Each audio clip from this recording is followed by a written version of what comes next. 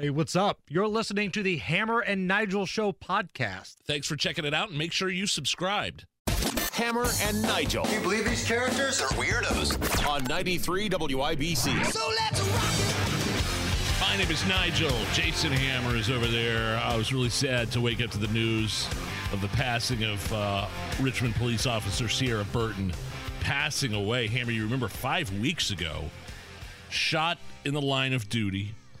And then she had been moved to hospice, taken off life support. She survived for another 18 days, more than 2 weeks after being taken off life support. And we thought, hey, wow, maybe there's a way, maybe there's a chance. But she died with her family surrounding her, and I believe her remains have been transported back to Richmond. There was a motorcade taking place earlier today, and the man accused of shooting Officer Burton facing multiple charges, including 3 counts of attempted murder, and now you can probably assume first-degree murder will be added to that. A statement from the Richmond Police Department, quote, members of the Richmond Police Department, along with Sierra's family and friends, would like to express their sincere gratitude for the outpouring of support from the Richmond community and beyond during these difficult times. Governor Holcomb put out a statement, quote, our hearts are heavy as we grieve alongside Officer Sierra Burton's family, colleagues, loved ones, and the Richmond community she so nobly served. And it goes on and on. Yeah, you remember they pulled that guy over, a guy that was known to police, probably shouldn't have been out of jail, but he had been known to police for decades. And I think he was on a scooter. They brought in the canines. The canine indicated narcotics, and the guy they were sitting there talking to him. All of a sudden, he pulled out a gun and started shooting. Shot her in the head, and like you said, the multiple charges of attempted murders because he tried to shoot at other cops as well. And they returned fire. Yeah. They hit him. Yeah, he just got out of hospital. Just got out. Now he's locked up. And man, when I think back at the legacy of Sierra Burton, and I think this is important, she decided to work in law enforcement during a time where it was certainly not the most highly paid job, where you were overworked and underpaid. Yeah, I mean, she was only a 4-year vet. Right. Yeah, only a few years into the gig. When officers are leaving in droves because they don't feel supported by, certain members of the political spectrum, she chose to do her job. She was shot in the line of duty, and man, she was a fighter. Her body just kept fighting and fighting and fighting, and we mentioned it last week. I was hoping for a miracle because she had kind of put us in that position where you were hoping that somehow, some way, despite all the, medical evidence that was in front of us, that she was going to find a way to make it through.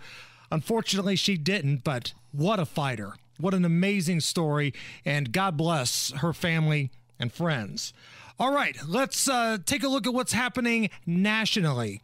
And if you're checking in nationally, that means you're checking in with the wheeling, dealing, hair sniffing, kiss stealing Joe Biden. Yeah. I got hairy legs. We're going to have economic intercourse. You know the thing. You know the thing. The Bidens are over in the UK right now. They traveled to London over the weekend. Yeah. They're attending the Queen's funeral. They're on their way back. They are now on their way back. But before they went, Joe recorded this interview with 60 Minutes. Yeah. And this was clearly a pre-taped thing. They were showing snippets all week to hype it up. And let's go through what some would call the disastrous interview on 60 Minutes. Here is Joe Biden on inflation. Mr. President, as you know, last Tuesday, the annual inflation rate came in at 8.3%. The stock market nosedived. People are shocked by their grocery bills. What can you do better and faster? Well, first of all, let's put this in perspective. Inflation rate month to month was just an inch. Hardly just at a all. skosh. You're not arguing that 8.3 is good news. No, I'm not saying it is good news, but it was 8.2 or 8.2 before. I mean, it's not. Maybe I can make it sound like all of a sudden, my God, it went to 8.2%. It's the highest inflation rate, Mr. President, in 40 years. I got that. But guess what we are? We're in a position where for the last several months it hasn't spiked. It has just barely, it's been basically even. And in the meantime, we created all these jobs, and prices have gone up, but they've come down for energy. Created a bunch of jobs that we had to do away with because of our draconian lockdown measures in heavily blue states and some even red states. I like how they're still bragging about creating these new jobs. You didn't create something that was already there. You're bringing back the ones that you got rid of. And I love, too, there was no spike. Okay, there's just a steady climb. Yeah. We apologize, Joe. You're right. There wasn't a huge spike. There's just a steady climb of inflation. Literally had a party out on the White House lawn celebrating the Inflation Reduction Act the day the numbers came out and inflation actually increased, along with imagine you're somebody that's got to decide whether or not to put gas in their car or fill up their grocery cart. Watching the president say, it only went up by a little. Meanwhile, you're paying 12% more for groceries than you were last year. Food is at a 40-year high, and Joe Biden's like, there wasn't a spike, just a steady growth. Okay. Here is Joe Biden giving us good news, I guess. The pandemic is over. The pandemic is over. We still have a problem with COVID. We're still doing a lot of work on it. But the pandemic is over. If you notice, no one's wearing masks. Everybody seems to be in pretty good shape. So why is everybody wearing masks at your Head Start program? The Health and Human Services, we talked about this multiple times, kicking off the school year by making ridiculous mandates, putting those in place for toddlers, which no one truly believes toddlers can be masked for more than a few minutes and be anywhere near effective. And plus, on top of that, COVID-19, study after study shows young toddlers aren't at risk for severe disease at all. They don't spread it, much less go to the hospital for it.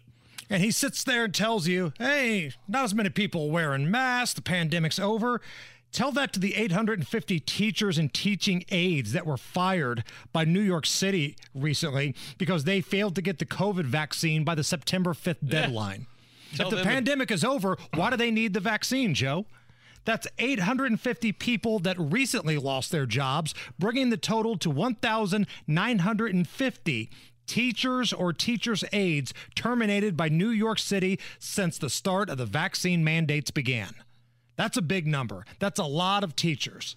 And by the way, Biden's Department of Justice, I just thought they're still appealing that federal court ruling that came down from Florida that struck down the public transit mask mandate, which was recommended by the CDC. They're still going after that. They're still appealing that. So if the pandemic's over and he's sitting there bragging about, nobody's wearing a mask, that doesn't bode well for your efforts with the Department of Justice appealing that ridiculous, authoritarian, unscientific mandate, It wouldn't be a Joe Biden interview if the White House didn't have to walk something back.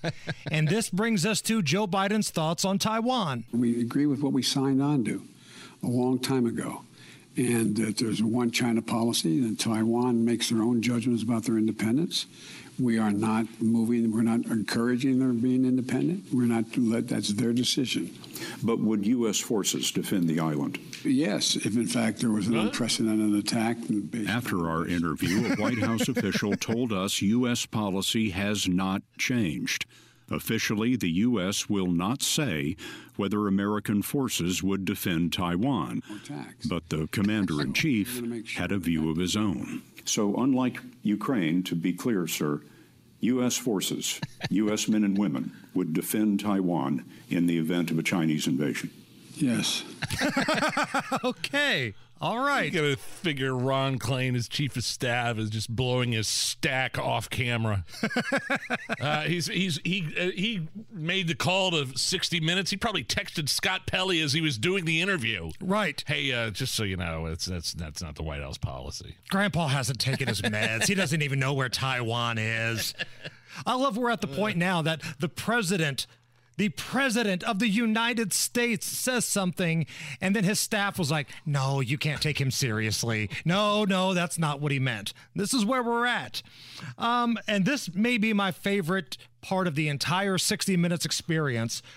Joe Biden was asked about his mental focus. How would you say your mental focus is? Oh, it's focused. I have trouble even saying to myself my own head the number of years. I no more think of myself as being as old as I am than fly. Okay. All right. Come on, somebody break that down for me. What was he trying to? What was the? I know, being old as I am, the fly. I've got the transcript here provided from 60 Minutes.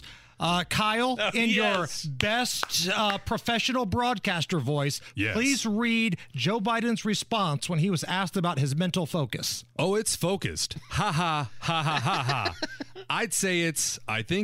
I haven't. Look, I have trouble even saying to myself in my own head the number of years. I no more think of myself as being old as I am than fly. Okay. We apologize for asking about your mental issues, Joe. That's on us. Everything seems perfectly fine here. What does that mean, old as I am than fly? Is he calling himself fly like a pimp? I don't know. I don't understand what that means. Quote, I no more think of myself as being old as I am than fly. Kyle, could we have your awesome Joe Biden impression read that transcript along with Joe? Oh, it's focused. It's focus. I haven't. Look, I have trouble even mentioning, even saying to myself in my own head number of years. I no more think of myself as being old as I am and fly. Yes! Well done, sir. Anyway. Well done. Very nice. Ladies and gentlemen, TKW Megamondo as Joe Biden. Oh, wow. You're listening to the Hammer and Nigel Show on 93 WIBC. So, Hammer, am I allowed to mention this text exchange you and I and Rob Kendall had? The one about Boss Hogsett and the Beech Grove Parade? Absolutely. Are we talking about that? Yeah, let's do it. Well, no, I had seen that the Beech Grove, they had the Fall Festival Parade, and it was the homecoming, right? Was it homecoming or just a parade? Just the Fall Festival, yeah. So I saw Sidney Carrasco, who's the Republican running for Marion County prosecutors in the parade. I'd asked you I'd text you, I go, hey, did you get a chance to talk to her? Because I didn't know if you were there or not. And your response was, I wasn't there as I had the TV show. Chris, your son Chris, was in the float for the parade, and ... my dad had a heated back and forth with Hogsett. Yes, sir! All in a good day. Let's go! And I wrote back, and Rob's on this text too, no crap, except the S word. We've cleaned it up. And then you just wrote back, and he kind of left us hanging. Now I don't know what happened. You go, Crystal called me, and he said my dad lit his ass up. You've got to tell me what's going on here. I've been waiting for this. So we've got Chris Hammer in studio, El Presidente. Man. He was in the parade. You were part of a float that was in the parade, correct? Correct. So did you get a chance to see the fireworks that Papal had with one Boss Hogsett? I did not. Our float was at the end of the parade. It was our class float, but I believe as soon as the parade was over, the first thing my mom said to me was, it wasn't a good job in the parade or anything like that. It was, your grandpa got a fighting with the mayor. Oh, no. So what happens is, like, when Boss Hogsett does these parades, and Chris, you know this, you've been to the Indy 500 parade before. Right. He doesn't just ride in the vehicle or whatever, or walk alongside of it. He likes to run up, and he's shaking hands and doing that weaselly politician thing. Well, he was getting booed from my house. So my mom. Imagine that the Hammer household was booing Hogsett. My mom, my dad, and the crazy coupon lady were there. Yeah. And, they're giving him thumbs down and they're booing him. And he runs up and he starts getting mouthy. It's like, oh, how come you're booing? And at that point, something snapped on old Stone Cold Steve Hammer. And he just lit Hogsett up. He asked where he was at the 2 nights of the riots. He talked about the crime. And then Hogsett, snaps back at my dad and says, the crime is going down. To which, and I've never been more proud of my old man, my dad, he snaps back, there's nowhere for it to go but effing down. You're not supposed to set a homicide record every year. God. And Hogsett takes his carcass back away from the house and back out on the parade trail. Out of all the houses. Seriously, out of all the houses Hogsett could have ran up to, it was the Hammer household. Right. And the thing is, my dad is usually the mild-mannered one. Because God bless my mom, she's a lunatic. And the crazy coupon lady, oh, yeah. She's a lunatic too. Did they get this? Did Crystal get this on tape at all? Is it anywhere on? Well, see, this is what I was so upset at. She didn't because she couldn't believe it. Again, my dad is pretty mellow. He's a mellow cat. And then Hogsett came up and he's like, nope, not in this homestead. But my dad is too, and he lives downtown, and he's very even-keeled, but he has a certain level of disdain for this mayor that is unprecedented, I've never seen. Right. And let the record clearly state, my dad has asked Hogsett where he was the 2 nights of riots, but a lot of these, quote, media reporters in this city, all these little butt sniffers that want to continue to have all their access, none of them have. So hats off to my old man. And again, poor Chris comes home from the parade. Did I do good? Did the float look great? And what was the reaction? The first thing my mom said to me after the parade was, honey, your grandpa got into a fight with the mayor. All the houses that he passed. He went up to your house. I can't. Oh my God! I wish I would have been there. I can't. I'm not a good booer. I'll have somebody on and ask them tough questions and debate. But that's a different level right there. You have a different level of gonads to just boo. I picture the scene from Princess Bride where boo. And although I wasn't there, again, I was doing the sports betting TV show at the time. I'm going to assume there may have been a Miller Lite or two in the old man's hand. So good for him, man. I was excited, and it was kind of out of character because we've always said if anybody's getting arrested in the Hammer house, the hierarchy is my mom, followed by me, followed by the crazy coupon lady, followed by my dad. My dad would be at the bottom of the list. Oh, I got to party with Mrs. Hammer sometime. Dude, she's the kind of woman where sometimes I'll have to apologize on behalf of you. I'm sitting here crying, man. That is so funny.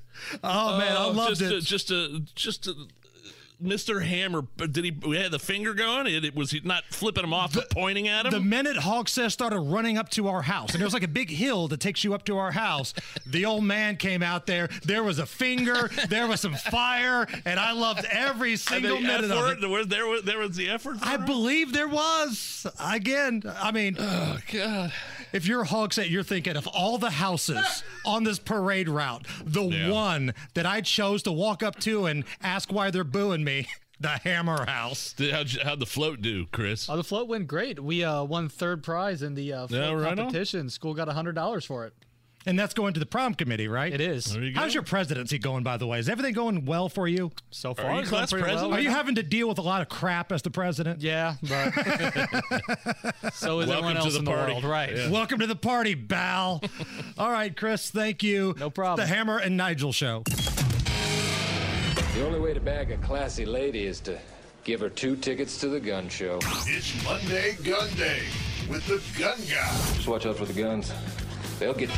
Guy Relford. Stop calling your arms guns? Hammer and Nigel Show, 93 WIBC. My name is Nigel. Jason Hammer is here, also joining us live in studio. The Gun Guy, Guy Relford, host of the Gun Guy Show, Saturdays here on 93 WIBC. Second Amendment attorney, licensed firearms instructor. How are you, sir? I'm great, and thanks as always to our sponsor, Fort Liberty Firearms in Avon, 8401 East Highway 36. Great place to buy firearms, ammunition, or accessories. And now, check out their new safe room where they're selling quality American-made safes. Check out my buddies at FortLibertyFirearms.com. Of course, Guy Relford, also part of the original legal team that brought the Colts to from Baltimore to Indianapolis. So this is your fault then. Yeah. Maybe they could hire you again and send them back. Well, I mean, yeah, and just to be very clear, the commercial team brought the Colts here, but then there was litigation, and where the city of Baltimore and the state of Maryland were trying to take them back, and I was on that litigation team, and we ended up prevailing there, and we kept them here in town. How old were you? I mean, that was a big thing thrown on your lap. You were pretty young, right? Yeah, well, 1984 is when all that unfolded, so I would have been 27. Yeah, 2 years out of law school. That's a big deal. Cool. Yeah, well, I was a rookie on this. I mean, believe me, whenever I talk to you guys, I grossly exaggerate my involvement. You were involved? Because it makes me feel important. Right. But no, I was a rookie young lawyer. I was a junior guy. I mean, I probably did more to like get the senior partners coffee, than any other real involvement. But 5 years from now, the story's going to be Guy Relford was driving the Mayflower van. No doubt.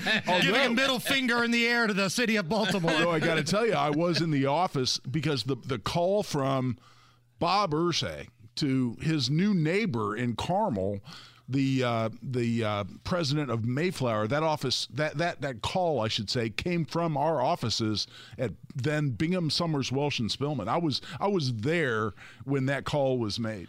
Did they even have a chance to keep the Colts in Baltimore? I mean, was there even, like, the team obviously didn't want to be there, but you're going to force them to stay? That was the... Well, I think the strategy, it's a great question, Nigel. I think the strategy was to just tie them up in litigation so long that they just give up and say, screw it. We can't not be in business. We can't not have a season. So, okay, if we got to play in Baltimore, we'll play in Baltimore.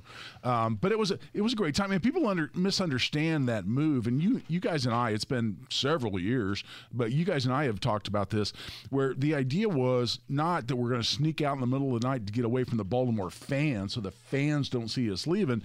It was because the Maryland legislature was meeting the next day to pass emergency legislation that would allow the state of Maryland to seize the assets of the Baltimore Colts, including their NFL charter, and actually seize those, keep them in Maryland. And because they were going to pass that emergency legislation the next day, the idea was, well, what if there's nothing left in Maryland for them to seize? And that's when the call went from Bob Irsay to the head of Mayflower and said, how many trucks can you get to Baltimore tonight? And the guy literally said, hold on, was on the phone for a while, came back and said 23, said send them. So the idea was not to sneak out on the fans or, the citizens of Baltimore. It was to get the physical assets of the Colts out of the city of away Baltimore from all those, before they seized them. And what would have been turned around as unconstitutional at the end of the day, but that they didn't care. They just wanted to tie things up in litigation so the Colts and the city of Indianapolis gave up.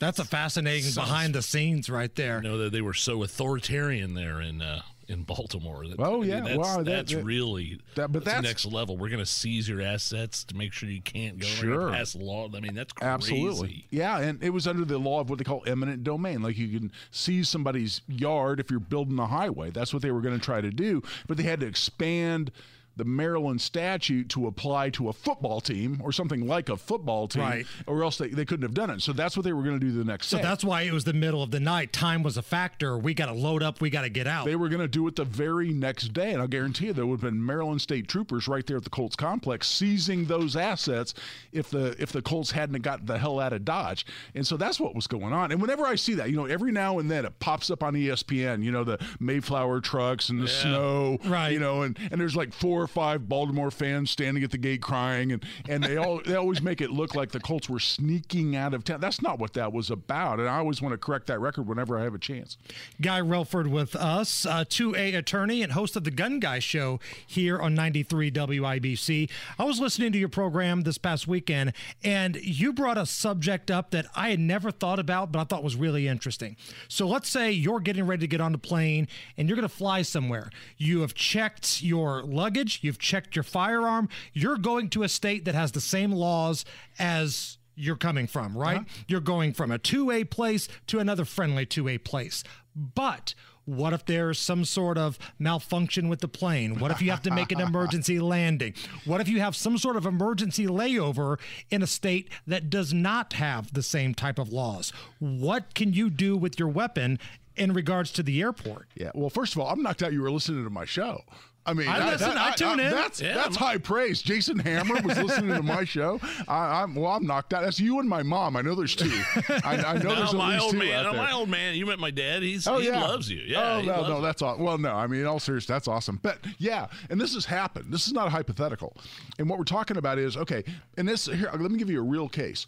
Guy who's a U.S. Marine, retired, gets on an airplane in Minnesota, and he's going to Pennsylvania. He can legally have his handgun in Minnesota. He can legally have it in Pennsylvania. He gets on the airplane. He's flying down there. He gets a bunch of weather, and so they divert his plane. It's a late-night plane anyway, late-night flight. They divert him to Newark in New Jersey. Oh, boy. And it's a late flight in. They go, hey, there's no more flights out, so we're going to put you up in the Newark airport. They say, oh, by the way, since we're going to put you up in the Newark airport or airport hotel, we're going to give you your luggage back so you have your toiletries and change of clothes and yada. So everybody gets their luggage. He goes to the airport hotel, comes back the next day, and the process is you have to check you have to declare your unloaded firearm in your checked bags. And there's a whole process for doing this, and that's exactly what I was talking about on my show on Saturday. Guy comes in, as far as he knows, everything's cool and lawful, and he's following all the rules. He says, I need to declare an unloaded firearm in my checked bag in Newark. There's a cop standing right there and says, well, I need to see your New Jersey license to carry handgun. He said, well, I don't have one of those. I'm not from New Jersey. I'm not from New Jersey. Here on a layover. And New Jersey doesn't recognize any other state's license. He goes, well, I have a Pennsylvania license, and I was in Minnesota, and I was flying in, and I didn't want to be in New Jersey. I got diverted. Weather and my airline sent me to New Jersey. I'm here against my will. I didn't want to be here. They arrested him, and they put him in jail, and he was looking at 2 years in federal prison, New Jersey prison, because he had a handgun in New Jersey without a license. This has happened in New York.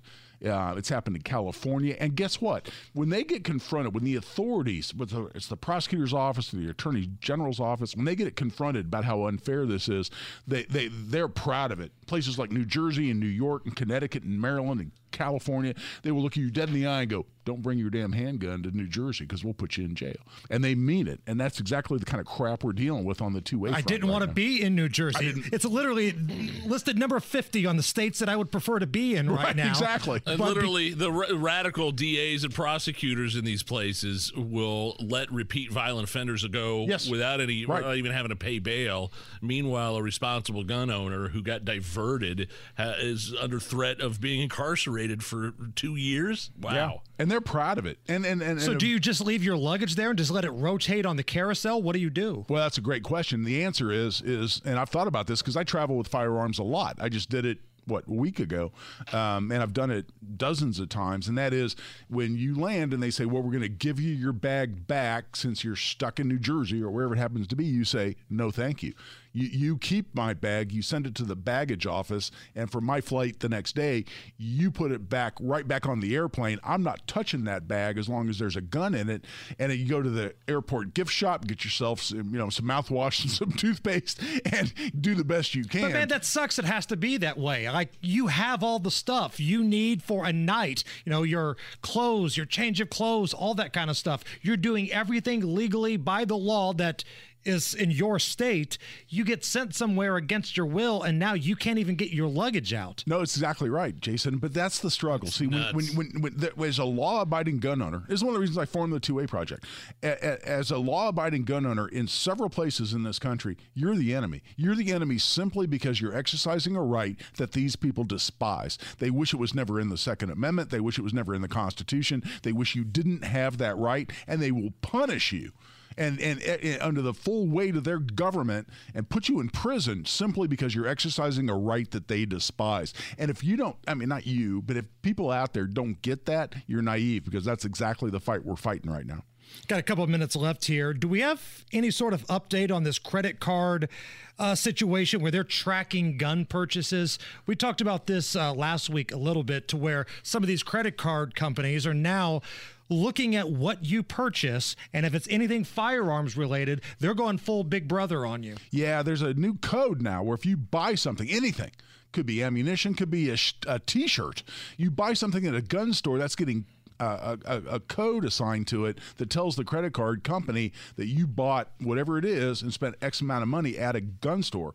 And what really, in talking to some gun store owners, see, we've had a long ongoing, and you guys and I have talked about this, we've had an ongoing problem with credit card companies and banks and financial institutions discriminating against the gun-related industry. In other words, you're a gun store. I've had it happen to me as an instructor, or a guy selling a book on gun safety. Right? I sell gun safety and cleaning for dummies. I've had credit card companies refuse to process my credit card transactions because they're going, oh, that promotes gun violence. It's a book on gun safety. It's a gun safety book. What are you talking about? But guns, and what we really think this is leading up to an effort by the credit card industry, at least some of them, to say if that code comes across on the approval process, right? When you put your credit card in, it goes in, it gets declined or it gets approved, they're going to say gun store declined. And it's going to have a major impact on gun stores. Any business today, I don't care if you're a restaurant, or a retail store or a gun shop, how are you going to survive if you can't take credit and debit cards? And I think that's the end game here. I think the credit card industry, in conjunction with anti-2A advocates out there, including politicians, are going to eventually use this system to simply decline to take credit card payments from gun stores or to gun stores to try to put them out of business. That's the backdoor attack on the Second Amendment that we're looking at right now. If anybody has any questions for you, or they want to have you address something on your show, how do they do that? Best way is relfordlaw.com. Just go to relfordlaw.com. All my contact information is right there, and we'll take care of you. Guy, thank you. Always a pleasure, guys. Thanks so much. It's the Hammer and Nigel Show. We've got some legal stuff. Crime, punishment, judges, legal stuff. So a Kentucky prosecutor was suspended for offering to help out a defendant in exchange for nudes. Oh. Well, that took a turn. So this chick claims that she exchanged more than 230 pages of Facebook private messages with this prosecutor in Eastern Kentucky. His name's Ronnie Goldie. Ronnie Goldie sounds like the name of a dude who would exchange legal help for nudes. He withdrew warrants and put cases, and continued cases in exchange for nude photos from this lady. And he did not deny it. He said he didn't remember sending the messages, but he didn't deny it, and so he's suspended. I mean, first of all, nudes? You're going to risk your whole career on nudes? Right. I mean, maybe just up the ante just a little bit if you're going to maybe just some actual contact. Right, a little hookup. You're going to actually risk your entire... I mean, and this guy, you know what this guy's deal is. He's probably a dork in school, couldn't get anybody's attention, and now he... Never once had anybody of the female persuasion look his direction. But now that he's in a position of power, guess what? Right. Now I am the captain. I have the pet. You send me nudes.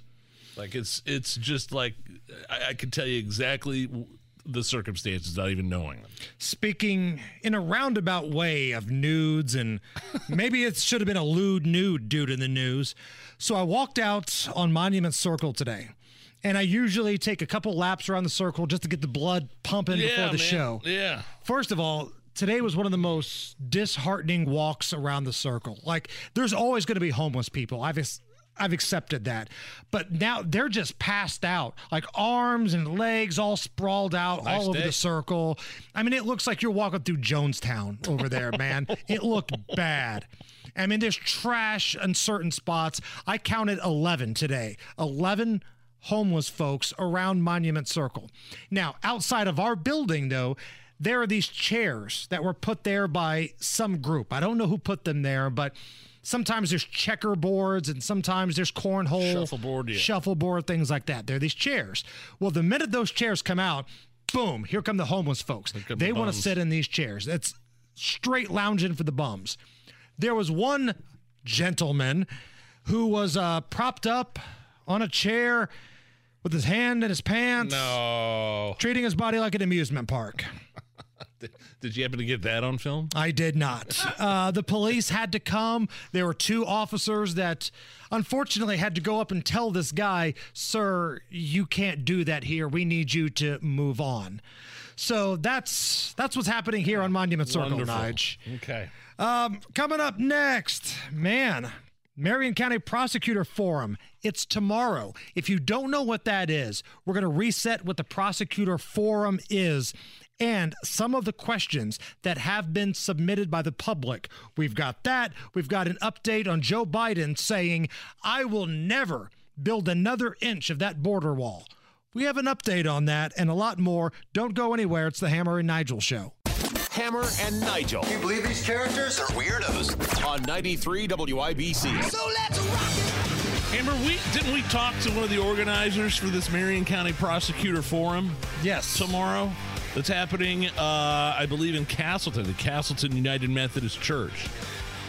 And it's presented by the North Shadeland Alliance. And they do this kind of thing periodically where they have candidates come in, and it's not necessarily a debate. It's kind of like a town hall. There's a moderator there that's going to be asking questions.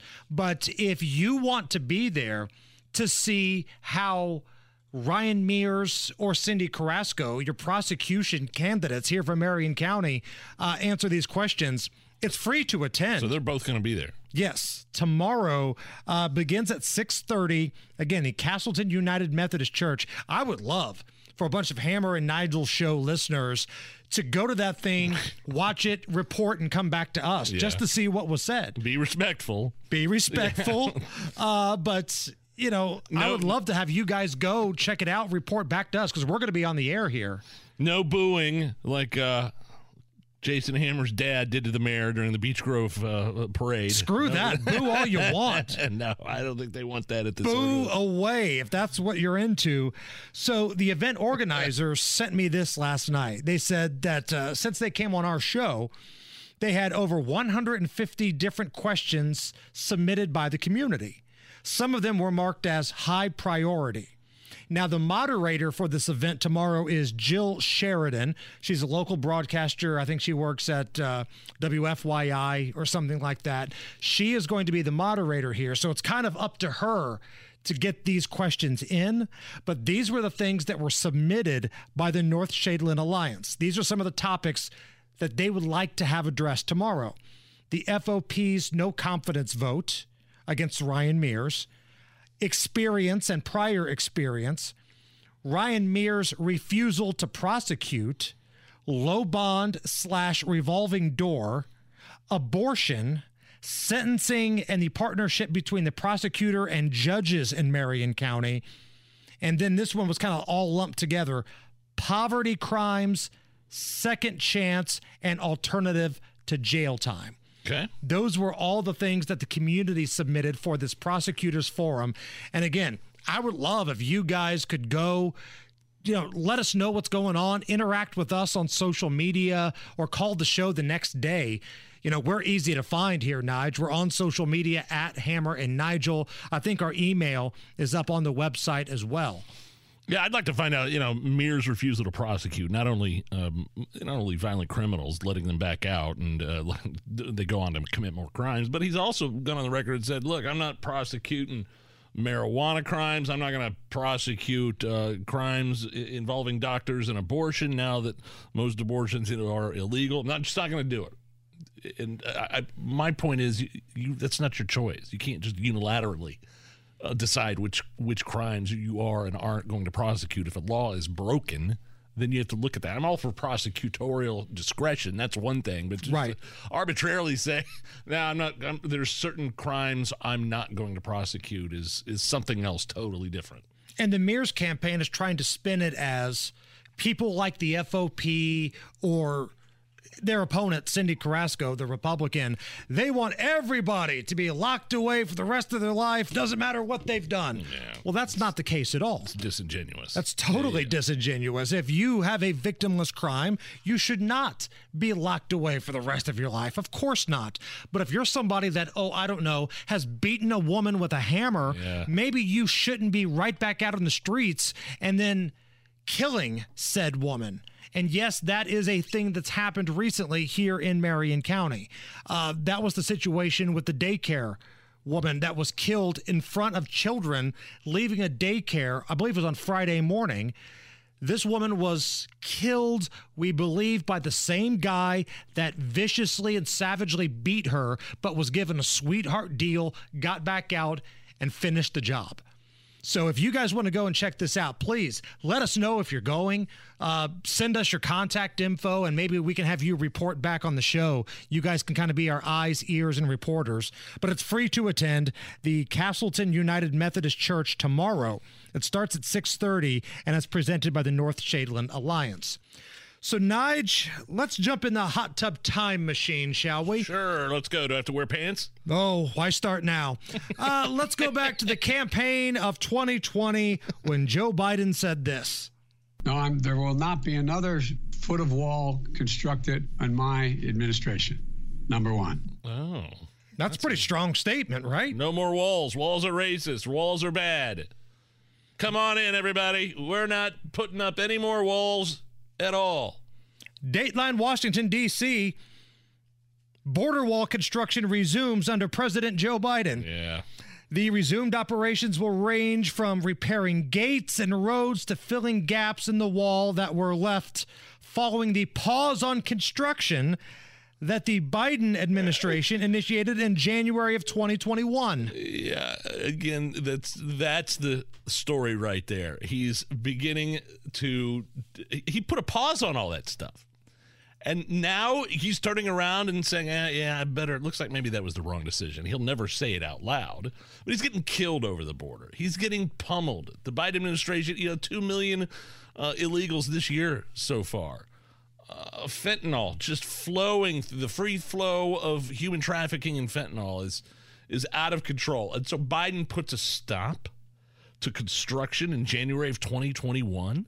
He puts a stop to all that. And then then he's like, quietly, very quietly. Right. He's starting again on this thing. I'm not complaining about it, but you're the one that paused it in the first place. Right. You went out of your way to campaign on the fact that you weren't going to build one more inch of this wall. And now, because you're having your ass handed to you about what's happening at the border, now very quietly with just this very soft press release that goes out, we're doing some more with the wall. Yeah. Okay, fine. This is a business owner from Eagle Pass, Texas. Now, Eagle Pass is a town that is right there on the border. They have seen a major uptick not only in crossings, but crime as well. So if you're wondering what it's like to try to run a business at the border, take a listen to this. It just feels like we're completely overrun and we've lost control of everything. At least I know that here you're helpless. You're helpless. And those people that say that we don't have a problem, you come live in Eagle Pass for a few weeks and you'll see it. And you'll understand how awful and insecure it feels. I've been a member of the community for over 50 years. I'm a second-generation owner to a barbecue business in town that it's called the Wagon Wheel. We are off the main highway. I also have a property as well that's been in the family for over 26 years. And I've just, not only has my business been broken into and ransacked, it's just the insecurity now, you don't feel safe at home anymore. I worked alongside my father for 19 years. One break-in in 25 years. From February to now, I've had 5. Unbelievable. And you hear story after story like this coming from the border. Yeah, look at Del Rio, Texas. They got a population of about 35,000 people, and they have thousands coming in illegally every week. And then you've got Martha's Vineyard complaining about 50. Yeah, or D.C. Complaining about a few hundred. The mayor of Washington, D.C., Muriel Bowser, again, she's the one in charge of this sanctuary city. They embrace being a sanctuary city. Here she is speaking this past weekend. We're not a border town. We don't have an infrastructure to handle this type of a level of immigration to our city. But we'll create a new normal here in our infrastructure and have a humane welcome for people and an efficient, service provision. But we don't have the ability. We're not Texas. Here's a question. If you don't have the infrastructure, whose fault is that? Because you rolled out the red carpet for illegal aliens back in 2018 when you proudly announced that you were a sanctuary city. Right. And you didn't do one damn thing to prepare for something like this? No, because she thought it would only be red states at the border that would have to deal with it. Everybody's Billy Badass when it comes to immigration, unless you have to deal with immigration. And Chicago's mayor, Beetlejuice, Lori Lightfoot, she's the exact same way. We're not going to take our foot off the gas to say that we need a comprehensive plan from the federal government. And again, we all know what the reality is. This is a national problem. It needs a national solution. And we, as cities and states, cannot be left to fend to ourselves. Yeah, well, like I said, you extended your hand to these people, and now you don't have a plan or for infrastructure. And I haven't heard any of these guys, any of these Democrat mayors, anybody at Martha's Vineyard mention Biden's border policy at all. Does that make sense? Right. Like, it's all, well, we don't have the infrastructure. This is racist. Ron DeSantis is human trafficking. Maybe get to the core of the problem. Right. Maybe bring up the fact that Biden's border policy isn't working. And we've seen this too, whether it's Martha's Vineyard, Chicago, or D.C. The moment that those folks arrive, hot damn, you're going on another bus and you're going to the suburbs. You're out of here. They don't want to be there. These mayors of sanctuary cities, they want no part of these people being there. Total hypocrites. Hammer and Nigel presents It depends upon what the meaning of the word is. Is this anything? On 93 WIBC. Yeah, Hammer, how do we play? Is this anything? I am going to run some stories by you. You break down all of the information, and then you tell us if the story in question is anything or not. Is this anything? A Long Island woman was surprised by her lost cat when it showed up at her door and activated the doorbell camera. Here is the 8-year-old cat, Lily, activating the doorbell, meowing, and then the owner going out to get her. Now, keep in mind, the cat had been missing for about 4 days.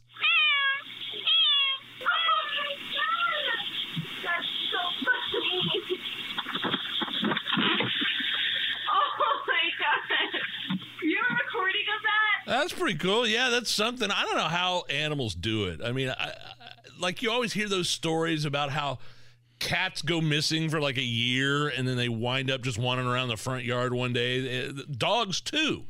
Dogs could go, like you hear these crazy stories about how dogs like go missing for 2 years and then somebody will find them, or they'll wander back into the property, or they got lost maybe on a trip and they walked all the way back across state lines. I don't get it. My cats have gotten out before. They're house cats, right? They don't have their front claws. So if they got into a fight with another animal, they'd be done. So we try to keep them inside. But they've escaped before, and they usually just head for underneath our back deck. And there's no way we can get them. So I just set food out there, and eventually they come back. Right. But they don't go out into the woods or the ravine or the creek or anything that's out behind our house. But I don't get it, man. I don't know how they do it. So like the question instinct- you asked at the beginning of this segment was, I don't know how animals do it. Kyle, I want you to go into Google right now and type in how do animals do it and see if you can report back to Nigel. Just tell me what pops up on the search engine because we're on a quest for knowledge here, right? Okay. Anything, Kyle? There's an IMDb.com TV series, How Do Animals Do That? Okay. That's the first thing that popped up. Do an image search. Let's see if maybe some images can help us. Here we Oh, go. no, turn that off. No, get out of that. It's not too bad. This is a new server. It's a new company. Get out of that screen right now, please. How do animals do it? Okay. Is this anything? A New York City man was arrested after being caught on camera smashing the inside of a McDonald's with an axe. Oh, yeah, I saw this. After his romantic advances were rejected by a woman. Oh, this guy's psycho. This is the moment he started smashing the tables and windows and physically assaulting the group of people the woman was with. Bro, please, bro, back up.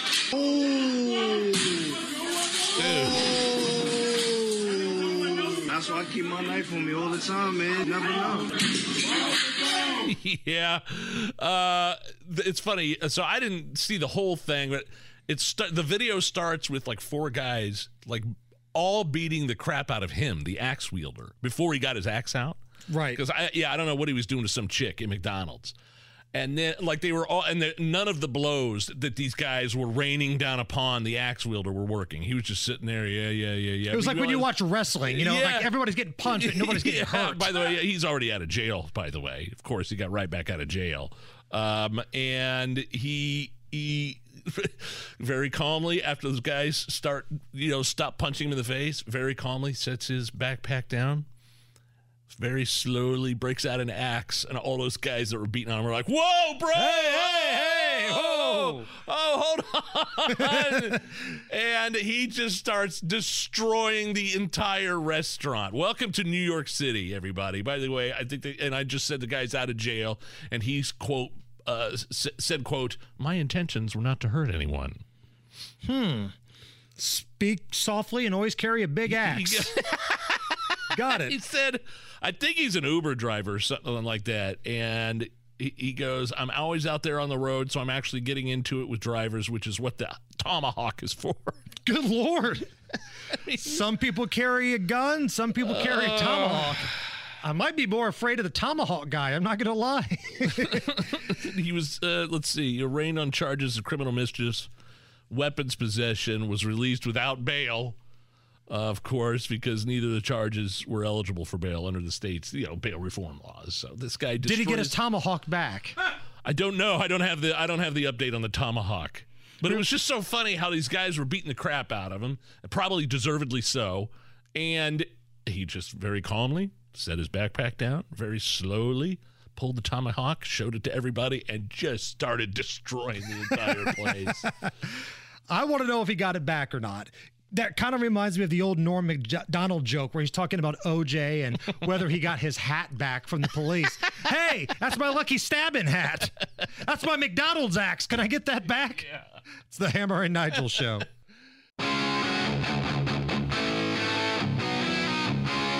You're listening to the Hammer and Nigel Show on 93 WIBC. Hey, my name is Nigel. Jason Hammer right over there. We'll go to the drivehubler.com hotline and bring on Gates McGavick, RNC Strategic Comms Director. Gates, any number of places we could start here. Let's start with the president's first on-camera interview with an American press outlet in months. 60 Minutes. Seemed like he was pretty out of touch, in denial. He was annoyed when Pelley was asking about inflation. Your overall thoughts on the president? I think even his own people would say sort of a disastrous interview last night on 60 Minutes.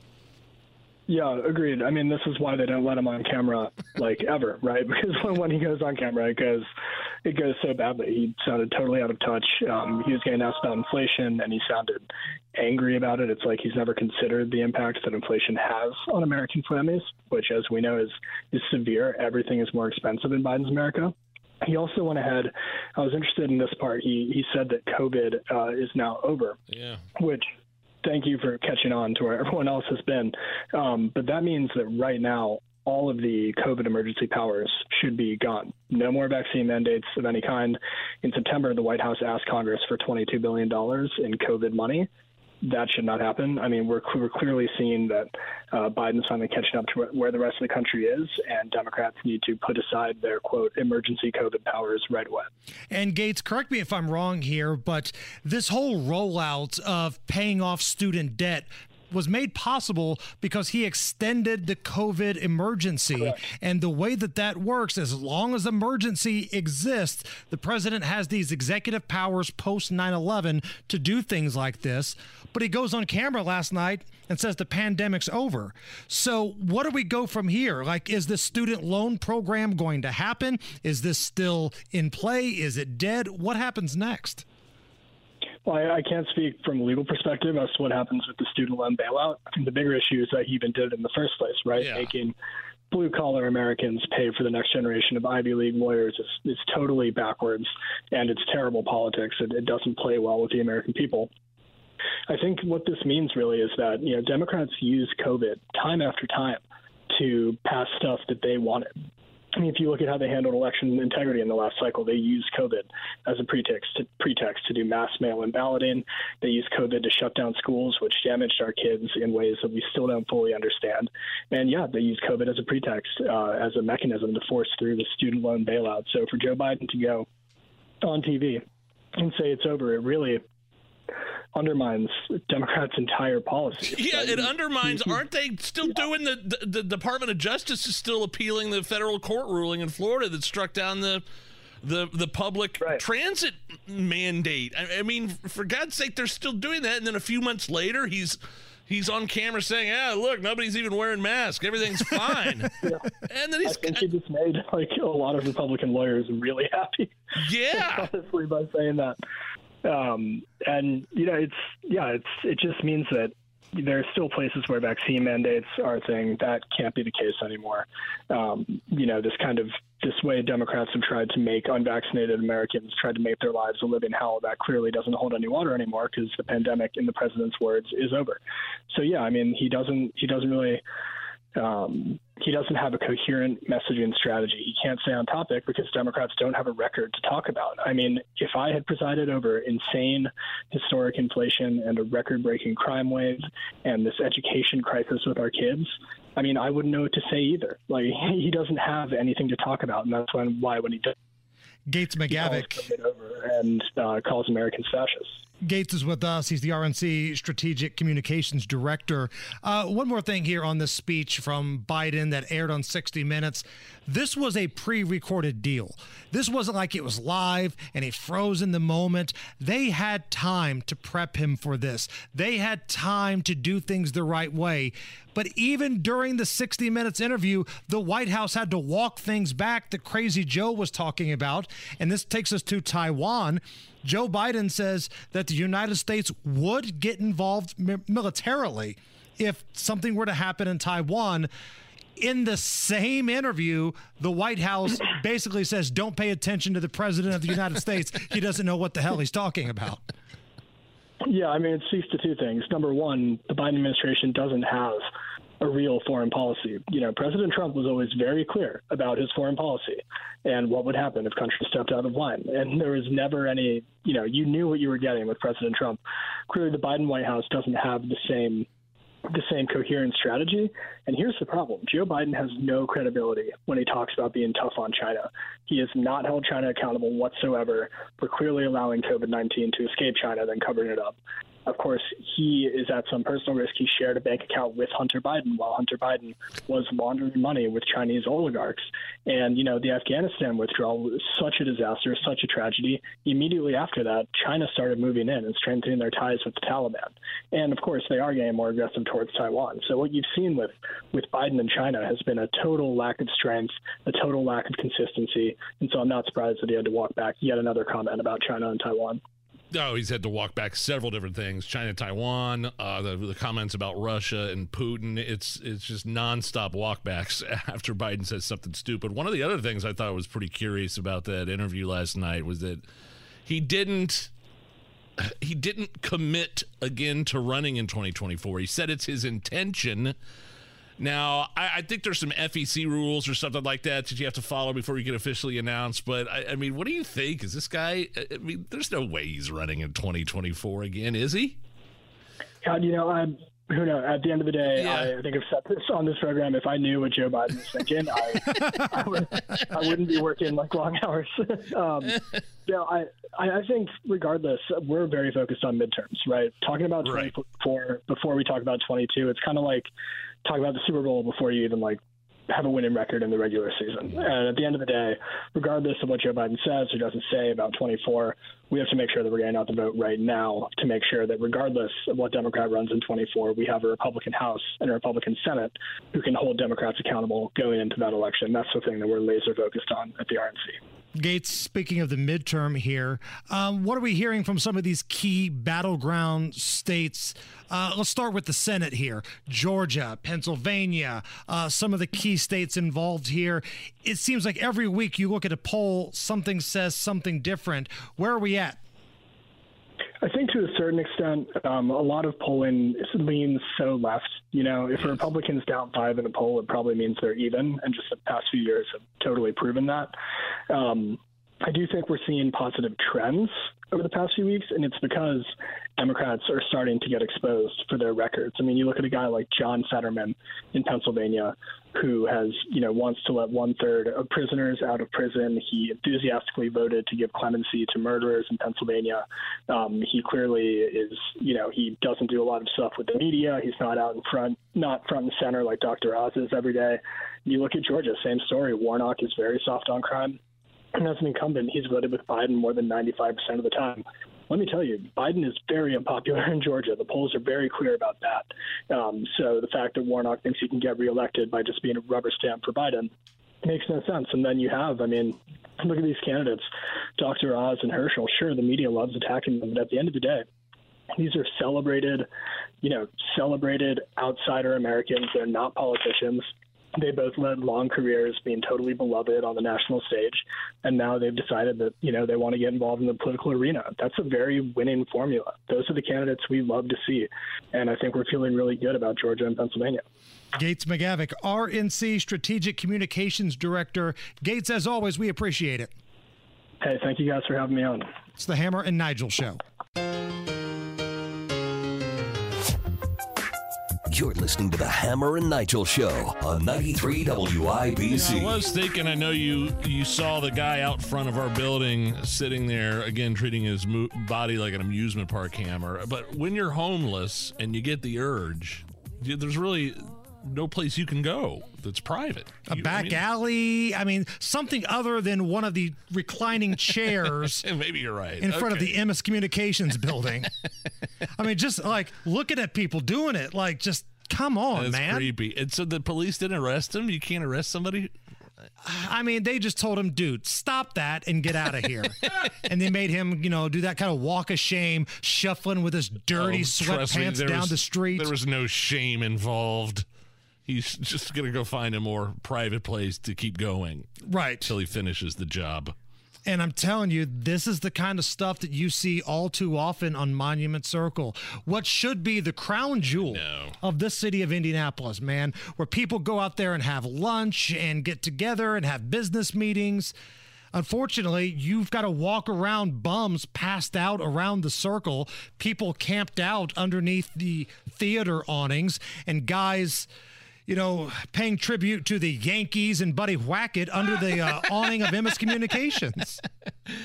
Well, you know how I feel about the homeless. They're human beings, and they have no home. That is very true. What is that from? It's a dirty work, I believe. Thank you. Mondo, let's play a round of Is It Racist? Can we do that? Oh, it's time to play Is It Racist? Now, for those who may be new to the Hammer and Nigel Show, here to explain how we play Is It Racist, socialist sweetheart AOC. Is it racist? Is something racist, yes or no? All right, Nige, I want you to take all the notes you want here because you're going to be the one making the decision. I'm the decider here. This pasty white guy is going to decide what's racist. Okay. Dateline Portland. The Portland Art Festival had an event yesterday that was free for black people to attend, but anybody else was charged $80 a ticket. Is it racist? Yeah, I'd say that's racist. You're giving preferential treatment to one community or one ethnicity over another.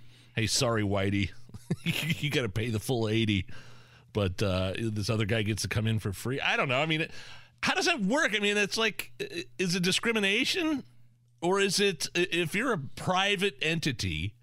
This is some sort of private. First of all, Portland's a mess. It's an open air drug market. I don't know. I couldn't imagine what this art festival looked like.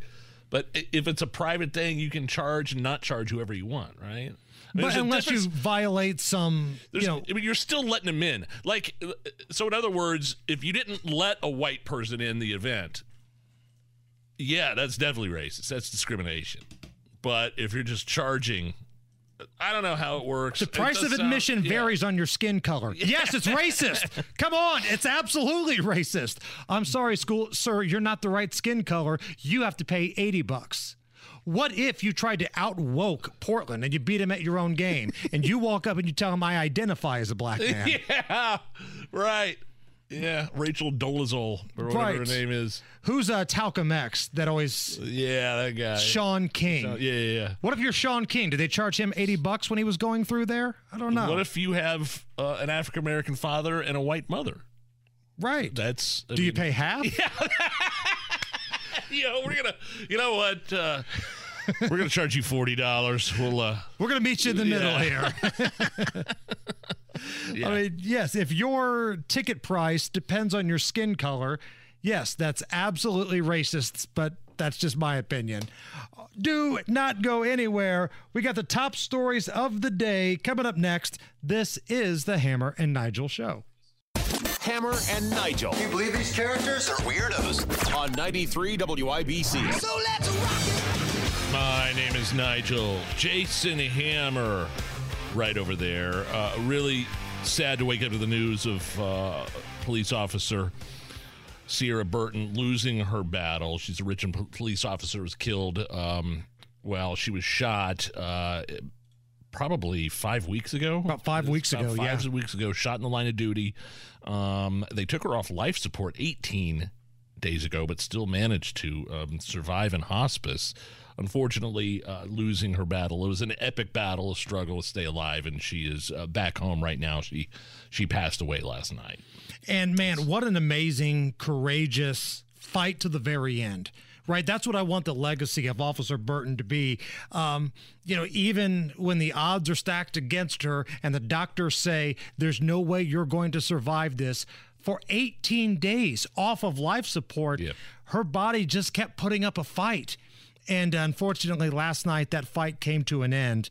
And her assailant is out of the hospital. He is now in police custody because he was shot at from the other officers. Well, he was charged with multiple attempts of murder for not only shooting Officer Burton, but shooting at multiple officers. She was the only one that he managed to hit. And now, of course, there's going to be murder one.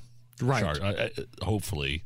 Some sort of charge. And I hope the death penalty comes along with it. I do. It's got to. And I hope it's a death penalty that actually has some substance behind it. Yeah, but if that happens, then there's not. He won't be dead for decades. I probably won't be alive by the time this scumbag ever gets through the legal system and meets his maker, and that's unfortunate. So Joe Biden did this interview on 60 Minutes. It's been a train wreck. It was a complete debacle. We've been talking about it all afternoon.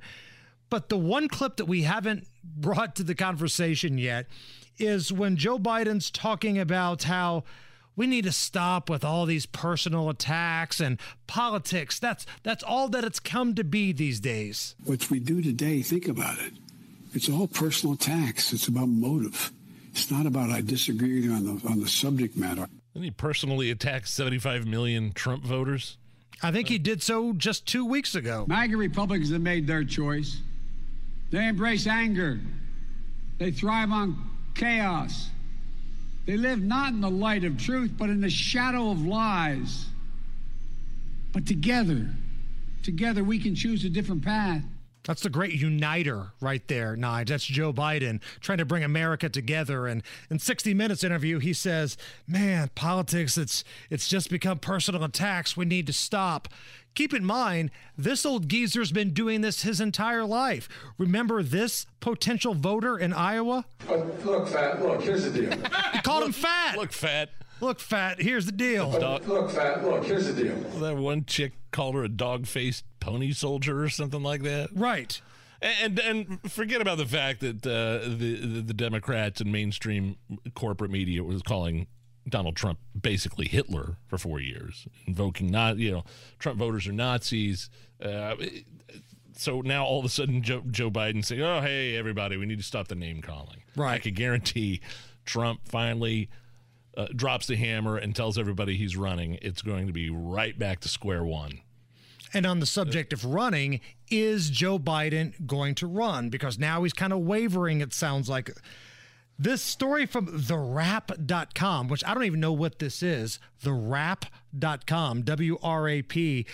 They claim they've got an exclusive from Gavin Newsom, and the headline reads, California's Governor Gavin Newsom is unequivocally running for president in 2024 if Joe Biden doesn't. Good luck with that. Rolling blackouts imagine the really just the gaslighting and the gonads you have to say, hey, I'm running for president. I can't get my constituents water. I can't get them electricity. But I'm going to run in 2024.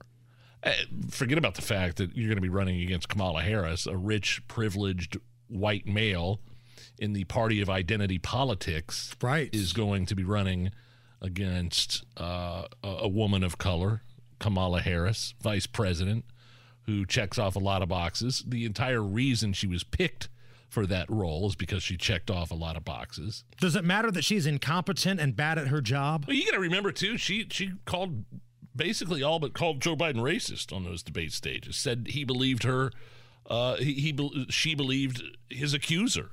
Tara Reid. I mean, you read some of the transcripts of what is alleged to have happened between that woman and Joe Biden. It was nothing we could talk about freely on the air, even if it was in the context of a news story. Right. And then all of a sudden she sells out and is now working for the guy.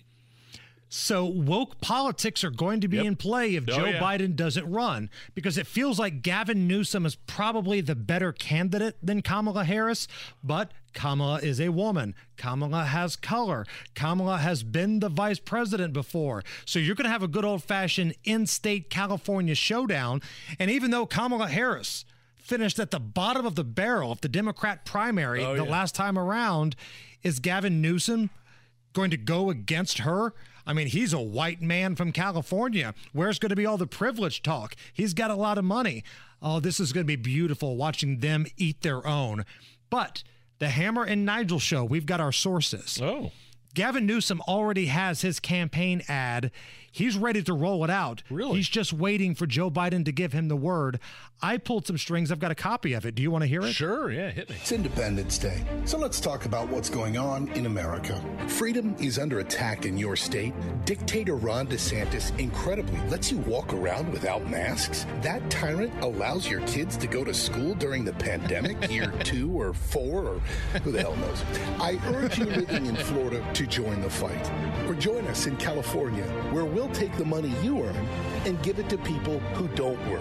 Nice. Visit San Francisco, where you can walk through human feces. If you're lucky, you might step on a syringe. Check out Los Angeles, where gas is so expensive, your kids only need to skip a meal or 2 or 10 to afford it. California, where freedom means lockdowns for you, while I go to the places you can't afford. Don't let them take your freedom. Come to California, where we'll take it, along with your money. Gavin Newsom, courage through crisis. It's hilarious. Well, it's quite a campaign ad. It's really stirring, really moving. Queen of England's funeral today. Listen, I admit, I do not know much about what goes on when bodies pass away. I do not work in a funeral home. I know we've got some folks that listen to this program that do. But, man, when does that embalming stuff wear off? Because the Queen's been out there for a while now. Like, this is what, like day 11 or 12 of carting her around? I don't know if our boss David said that she's been encased in lead. So, in other words, whatever like Han Solo? That's carbonite. Oh, I'm sorry. That'd be awesome. You remember Superman, the only thing he couldn't see through was lead. So maybe that was to keep some of the I don't know. So we're done though. She didn't make a tour through the United States. She just kept it over there in Europe. Yeah, it's not a world tour. Okay. It was just a long funeral process. And Prince Charles is the guy now. Is it in poor taste if we call our coverage of what's happening in England Charles in Charge? Because technically he is. Great show. Right. I have a statement from Joe Biden, who just got back from the Queen's funeral. Quote, "No matter how silly the idea of having a queen might be to us, as Americans, we must be gracious and considerate." Is that Joe Biden or was that Frank Drebin? Yes. Yes. The answer is yes. It's the same person. David Beckham. Frank Drebin's heads and tails smarter than Joe Biden. Right. Please. Enrico Palazzo is smarter than Joe Biden. David Beckham, soccer star from England. He's married to like the hot Spice Girl. Stood in line for 13 hours with other mourners to pay respect to Queen Elizabeth. Here are a couple of his exiting comments on why it was important for him and his family to stand in line for 13 hours. I grew up in a family that were all royalists, and today I think back to my grandparents, because if my grandparents were alive, they would have been here. So it's nice to be here to celebrate with everybody, you know, the life of Her Majesty and the legacy that she's left. Lucky as a nation to have someone that has led us the way Her Majesty has led us, with kindness, with caring, and always reassurance. Her Majesty was someone special and will be missed, not just by everyone in our country, but everyone around the world. Now, I was wondering, like they do the bathrooms and restaurants, and was there vendors out there? And I was at a birthday party over the weekend, Saturday night, and happy birthday, Sally, and her husband's Ian, who's English, is from that. He said it's got. He said he knew people that, like, it's very streamlined. So even though you had to wait in line for a long time to view the Queen's casket or while she, lied in state, there's porta potties everywhere. There's vendors, like people were holding each other's places in line and they had to go to the bathroom and stuff like that. It was very, he used the word streamlined. So it's kind of like going to Chick-fil-A. Yeah, it wasn't. That's what they did. They brought management from Chick-fil-A over to process the Queen's funeral. Sure. That'll get that line moving pretty quickly. Yeah. You'll get there and you think, oh, man, look at this line. Next thing you know, you're looking at the Queen. The Hammer and Nigel Show. Those goofy bastards are just about the best thing I've got going in this crazy world. 93 WIBC. Going to talk a lot about that Colts game here coming up at the bottom of the hour with Kevin Bowen. Do we have to? Yeah, because I really like to know if this is just, is it all coaching? Is this actually a bad team? The expectations were very high for this team. One more thing I did want to say about the 60 Minutes piece about Joe Biden. It's just a total puff piece, total softball. I mean, maybe Pelly pushed back on him with inflation, and that was about it.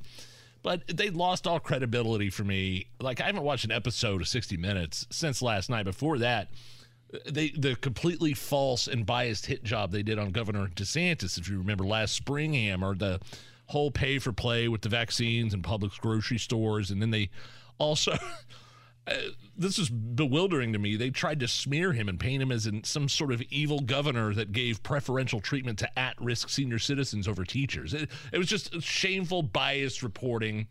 And it actually kind of shocked me that came from 60 Minutes. I haven't watched it since And it was then. debunked quickly and immediately. Yeah, and 60 Minutes doubled down. Oh, we didn't do anything wrong, but it was panned from Democrats and Republicans alike. So they have no credibility with me. With Leslie Stahl, in that combative interview she had with Donald Trump, talking about the Hunter's laptop and Russian collusion and all that. Oh, it's not real. No, actually, you got that entire thing wrong, Leslie. That was, you look stupid now. after that interview with Donald Trump. You rushed the judge, Yeah. and guess what? The same thing happened about Jussie Smollett and Kyle Rittenhouse and Nicholas Sandmann, all these folks that, rushed to judge. They all looked like idiots if you just wait a little bit and let the information come out. Are you familiar with The Atlantic, Nige? This is that super liberal publication, The Atlantic. So they've got a story out now citing some sociology professor at the University of British Columbia stating that women versus men in sports isn't about body types or testosterone. It's about training and belief in yourself. Quote, and those sex differences in sports show advantages for men, researchers today still don't know how much of this to attribute to biological differences versus the lack of support provided to women athletes to reach their highest potential. So basically, this report says women could be on the same level of professional athlete men if they would just do the same training and believed in themselves a little bit more. It has nothing to do with biology and the fact that most men are physically and biologically superior in terms of strength. Nope.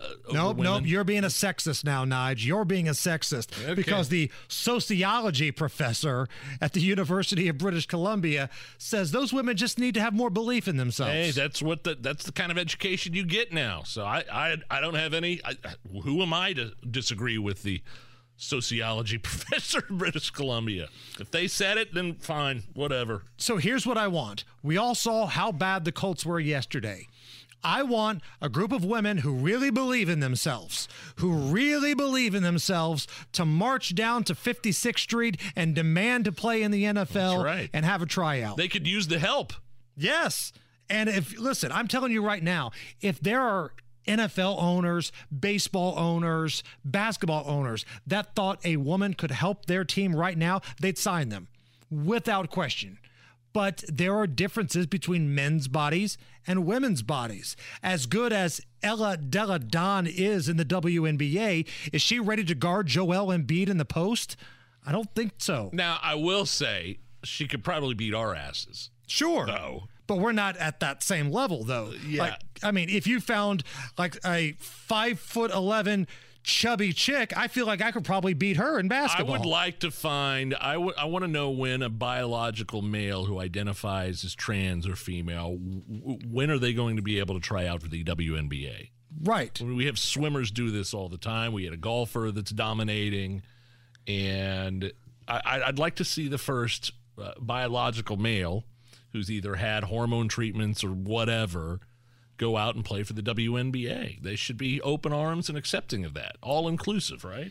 And I'm not trying to be sexist. It's the total opposite here. I'm trying to defend women's sports because women's sports are great, man. It's awesome. I love watching the women compete. My cousin was a professional women's basketball player. Now she's the head coach at Purdue. Oh, yeah.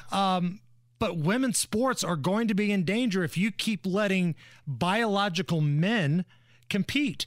And it doesn't make you a sexist for saying the body types are different.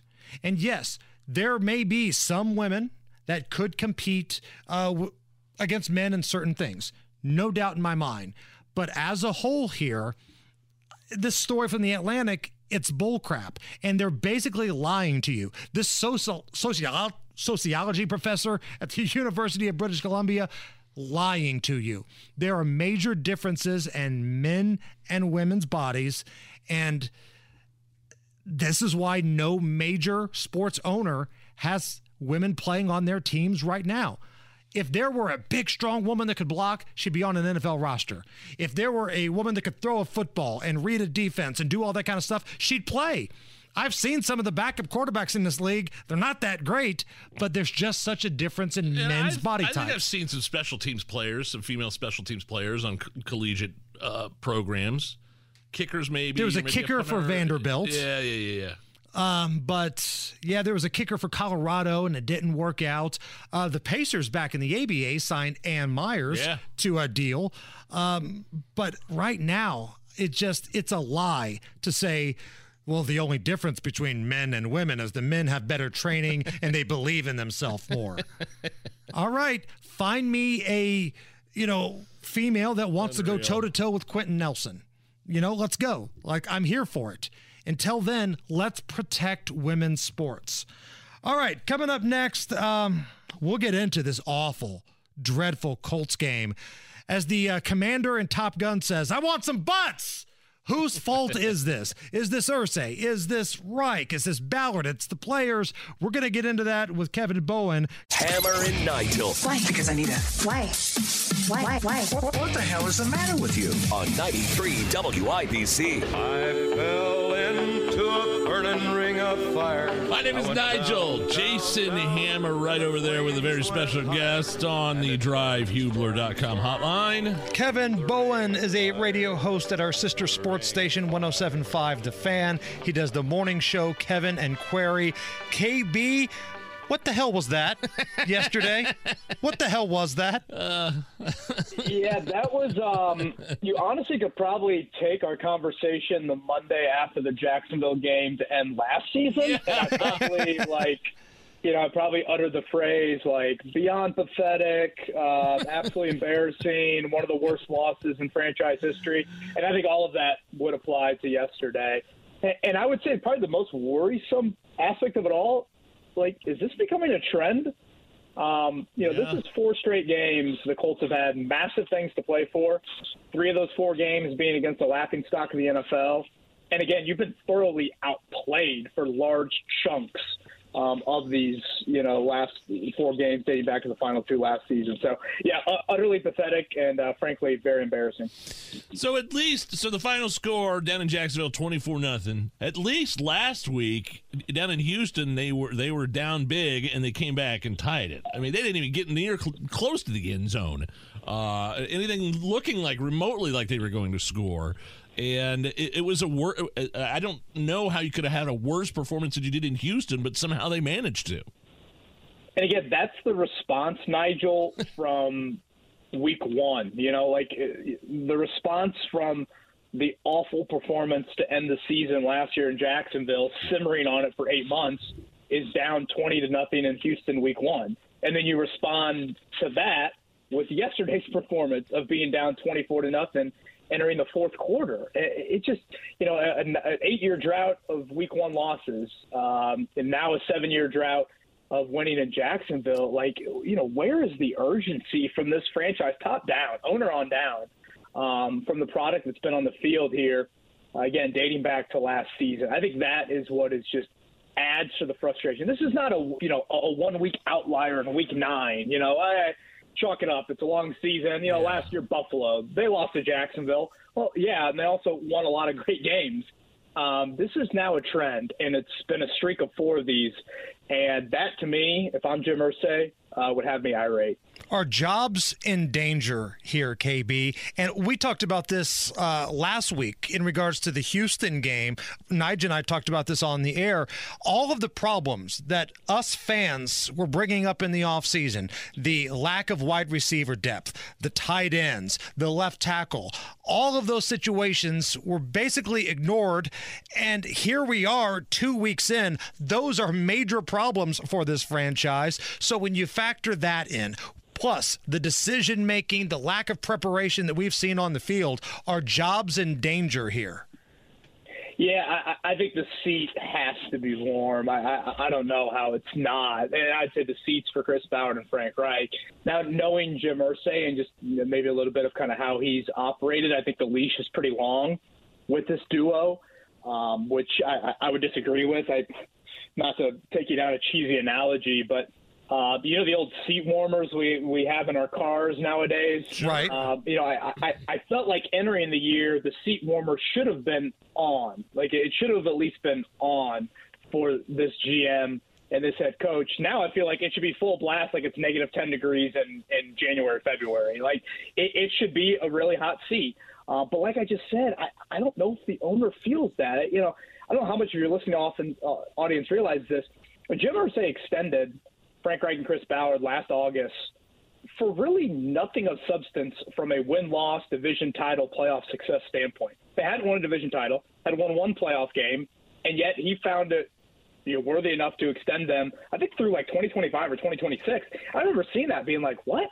since when do these extensions come from average to slightly above average results? Because that's what the resume had been to that point, and it's really stayed the same since then. So, we'll see how the owner operates. But again, to me, some accountability, some public accountability would be well served.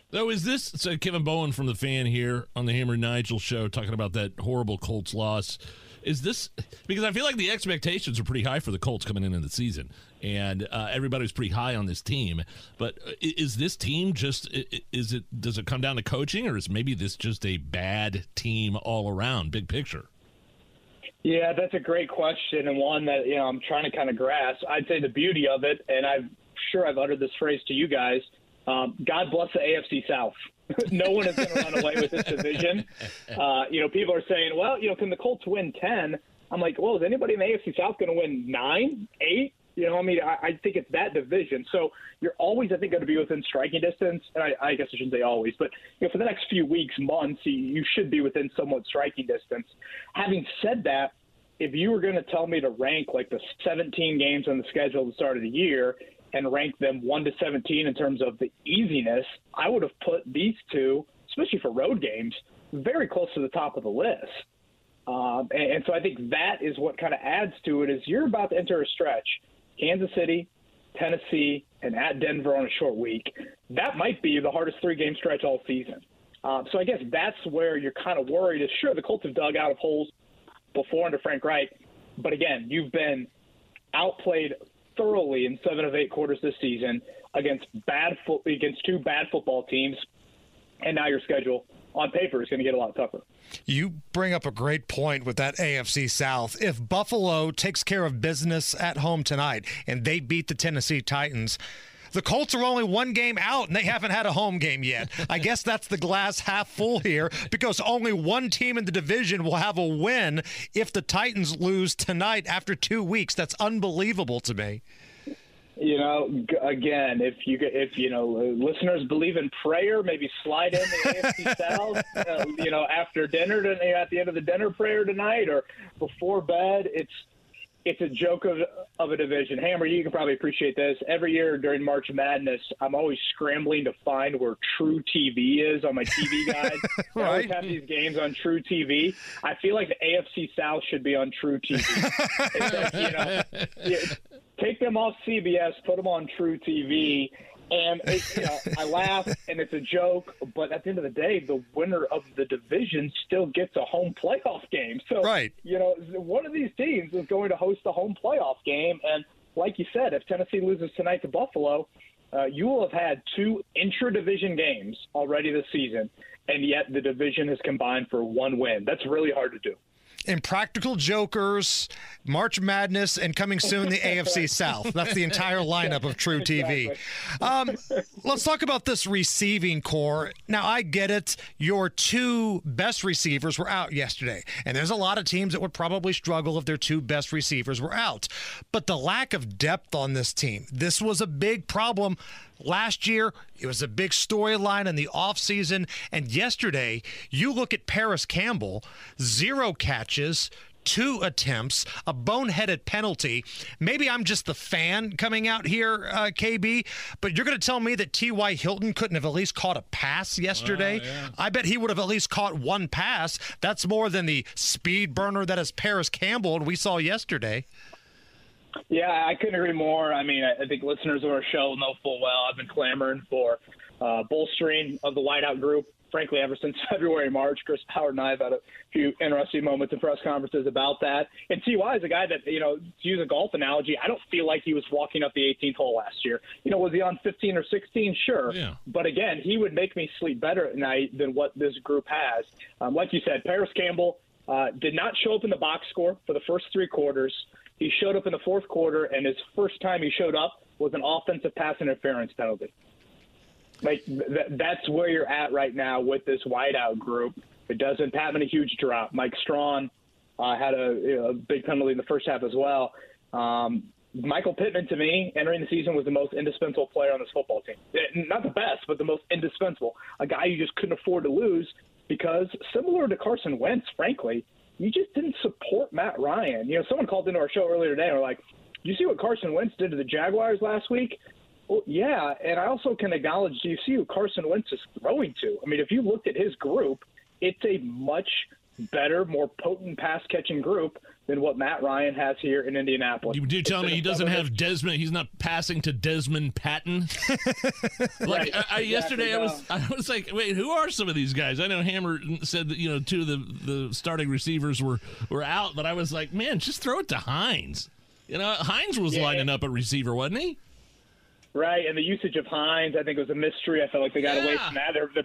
Their best drive was the opening drive. Yes. They involved Hines. They got into Jacksonville territory and then went away from them. So stubbornness from the GM. He's looked at wide out in a very, I think, antiquated view and a very 1980 view of the wide receiver position. And in today's NFL, if you don't have dynamic talent at the pass-catching spots, and I say pass-catching because I'll throw a tight end in there as well, you're going to get exposed. And the Colts have been exposed here to start this season. What do you got coming up in terms of Colts coverage, KB?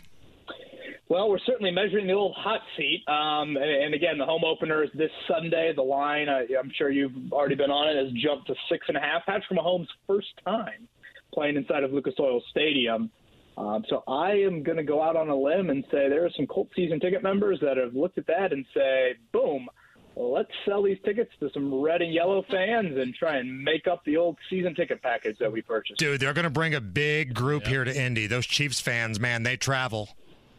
Huge. And, we see this a little bit with the Pacers. Like, the diehard little kids that are Patrick Mahomes fans that live in, I don't know, Louisville or St. Louis or somewhere like that, they might want to drive over here to watch, their favorite player. I feel like that's like the Steph Curry syndrome. I get there's a little bit more of an NFL Midwest flair than the NBA, but that's the next meter, I think, on Jim Irsay's, venom, is if you embarrass him inside of that building of Lucas Oil, that is what could get him to do some things that I don't think he currently will be doing. I was told we were all chips in, Kevin. I was told all chips in, and I don't think we got there yesterday. All right, KB, part of the Kevin and Query Show, 107.5 The Fan. Kevin, thank you. Yep, thanks, guys. It's the Hammer and Nigel Show. You set him up, and I'll knock him back, Lloyd. 1 by 1. We are gonna read Booze News, because it's really fun. Once it hits your lips, it's so good. Hammer and Nigel presents Booze News, Booze News. Yeah. Time for Booze News. And we have an entire hour of the Hammer and Nigel Show coming up after 6 o'clock. If you missed the disastrous interview on 60 Minutes with Joe Biden, we'll have more clips of that on the way. Right now, Hammer, kind of has to do with some NFL football. Awful game we witnessed down in Jacksonville. Colts lose 24-0. Went all the way down there and laid a big old goose egg. Booze News. Most expensive beer in NFL stadiums. Got a list for you here. Can I guess to see if I know what number one is? Because I don't have the list in front of me here.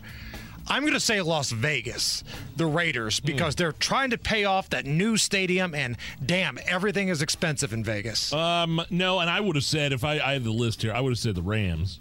But it's Philadelphia. The price. There's a new report ranked every NFL stadium by price of beer, right? Fans pay the most for a 16-ounce beer in Philly, and they pay the least in Detroit, Atlanta, and New York Jets games. So $15 for a 16 ounces of beer. Around the same for the Indianapolis Colts, by the way. Lucas Oil, you're paying around that same price. I mean, $1 an ounce, basically. So basically, for every punt the Colts are doing, you're probably paying a little bit for that. Need some beers to get through these Colts games. The priciest beers in Philly, Eagles fans fork over like $15 for 16 ounces. That's like supply and demand, though, in Philly, right? Yeah, they could probably charge $25 a beer, and they're still going to sell a ton because it's Philly. The LA teams, the Rams and Chargers, close second, followed by the Las Vegas Raiders that you mentioned. 49ers, New Orleans Saints, and the Jacksonville Jaguars all have super expensive beers. Why are the Jags charging that much? Yeah, Like, I I know. get those other cities, but the Jags, really? All other teams pay around $11 for one beer. Like I said, the Colts is a little higher. It's more up in tune with those other teams that I just mentioned. The Lions and the Falcons and the Jets and even the Bengals are the only teams with beers under $7. So you can get 2 for $1 compared to the price here in Yeah. Indianapolis if you just go down to Cincinnati or go up to Detroit. And I promise you, speaking from the heart, I told you on text yesterday, I wasn't going to start drinking. I wasn't going to drink yesterday. Though your weight loss has kind of inspired me. I know I got to get rid of some of those empty calories. And I'd like, Lindsay, hold me accountable. No beer. My wife and I, but then that first interception happened with Matt Ryan. I went straight to the beer fridge, cracked one open, had a Fireball back, just destroyed my plans for that. Be sure to catch us every weekday, 3 to 7 on 93 WIBC, or subscribe and get it right to your phone.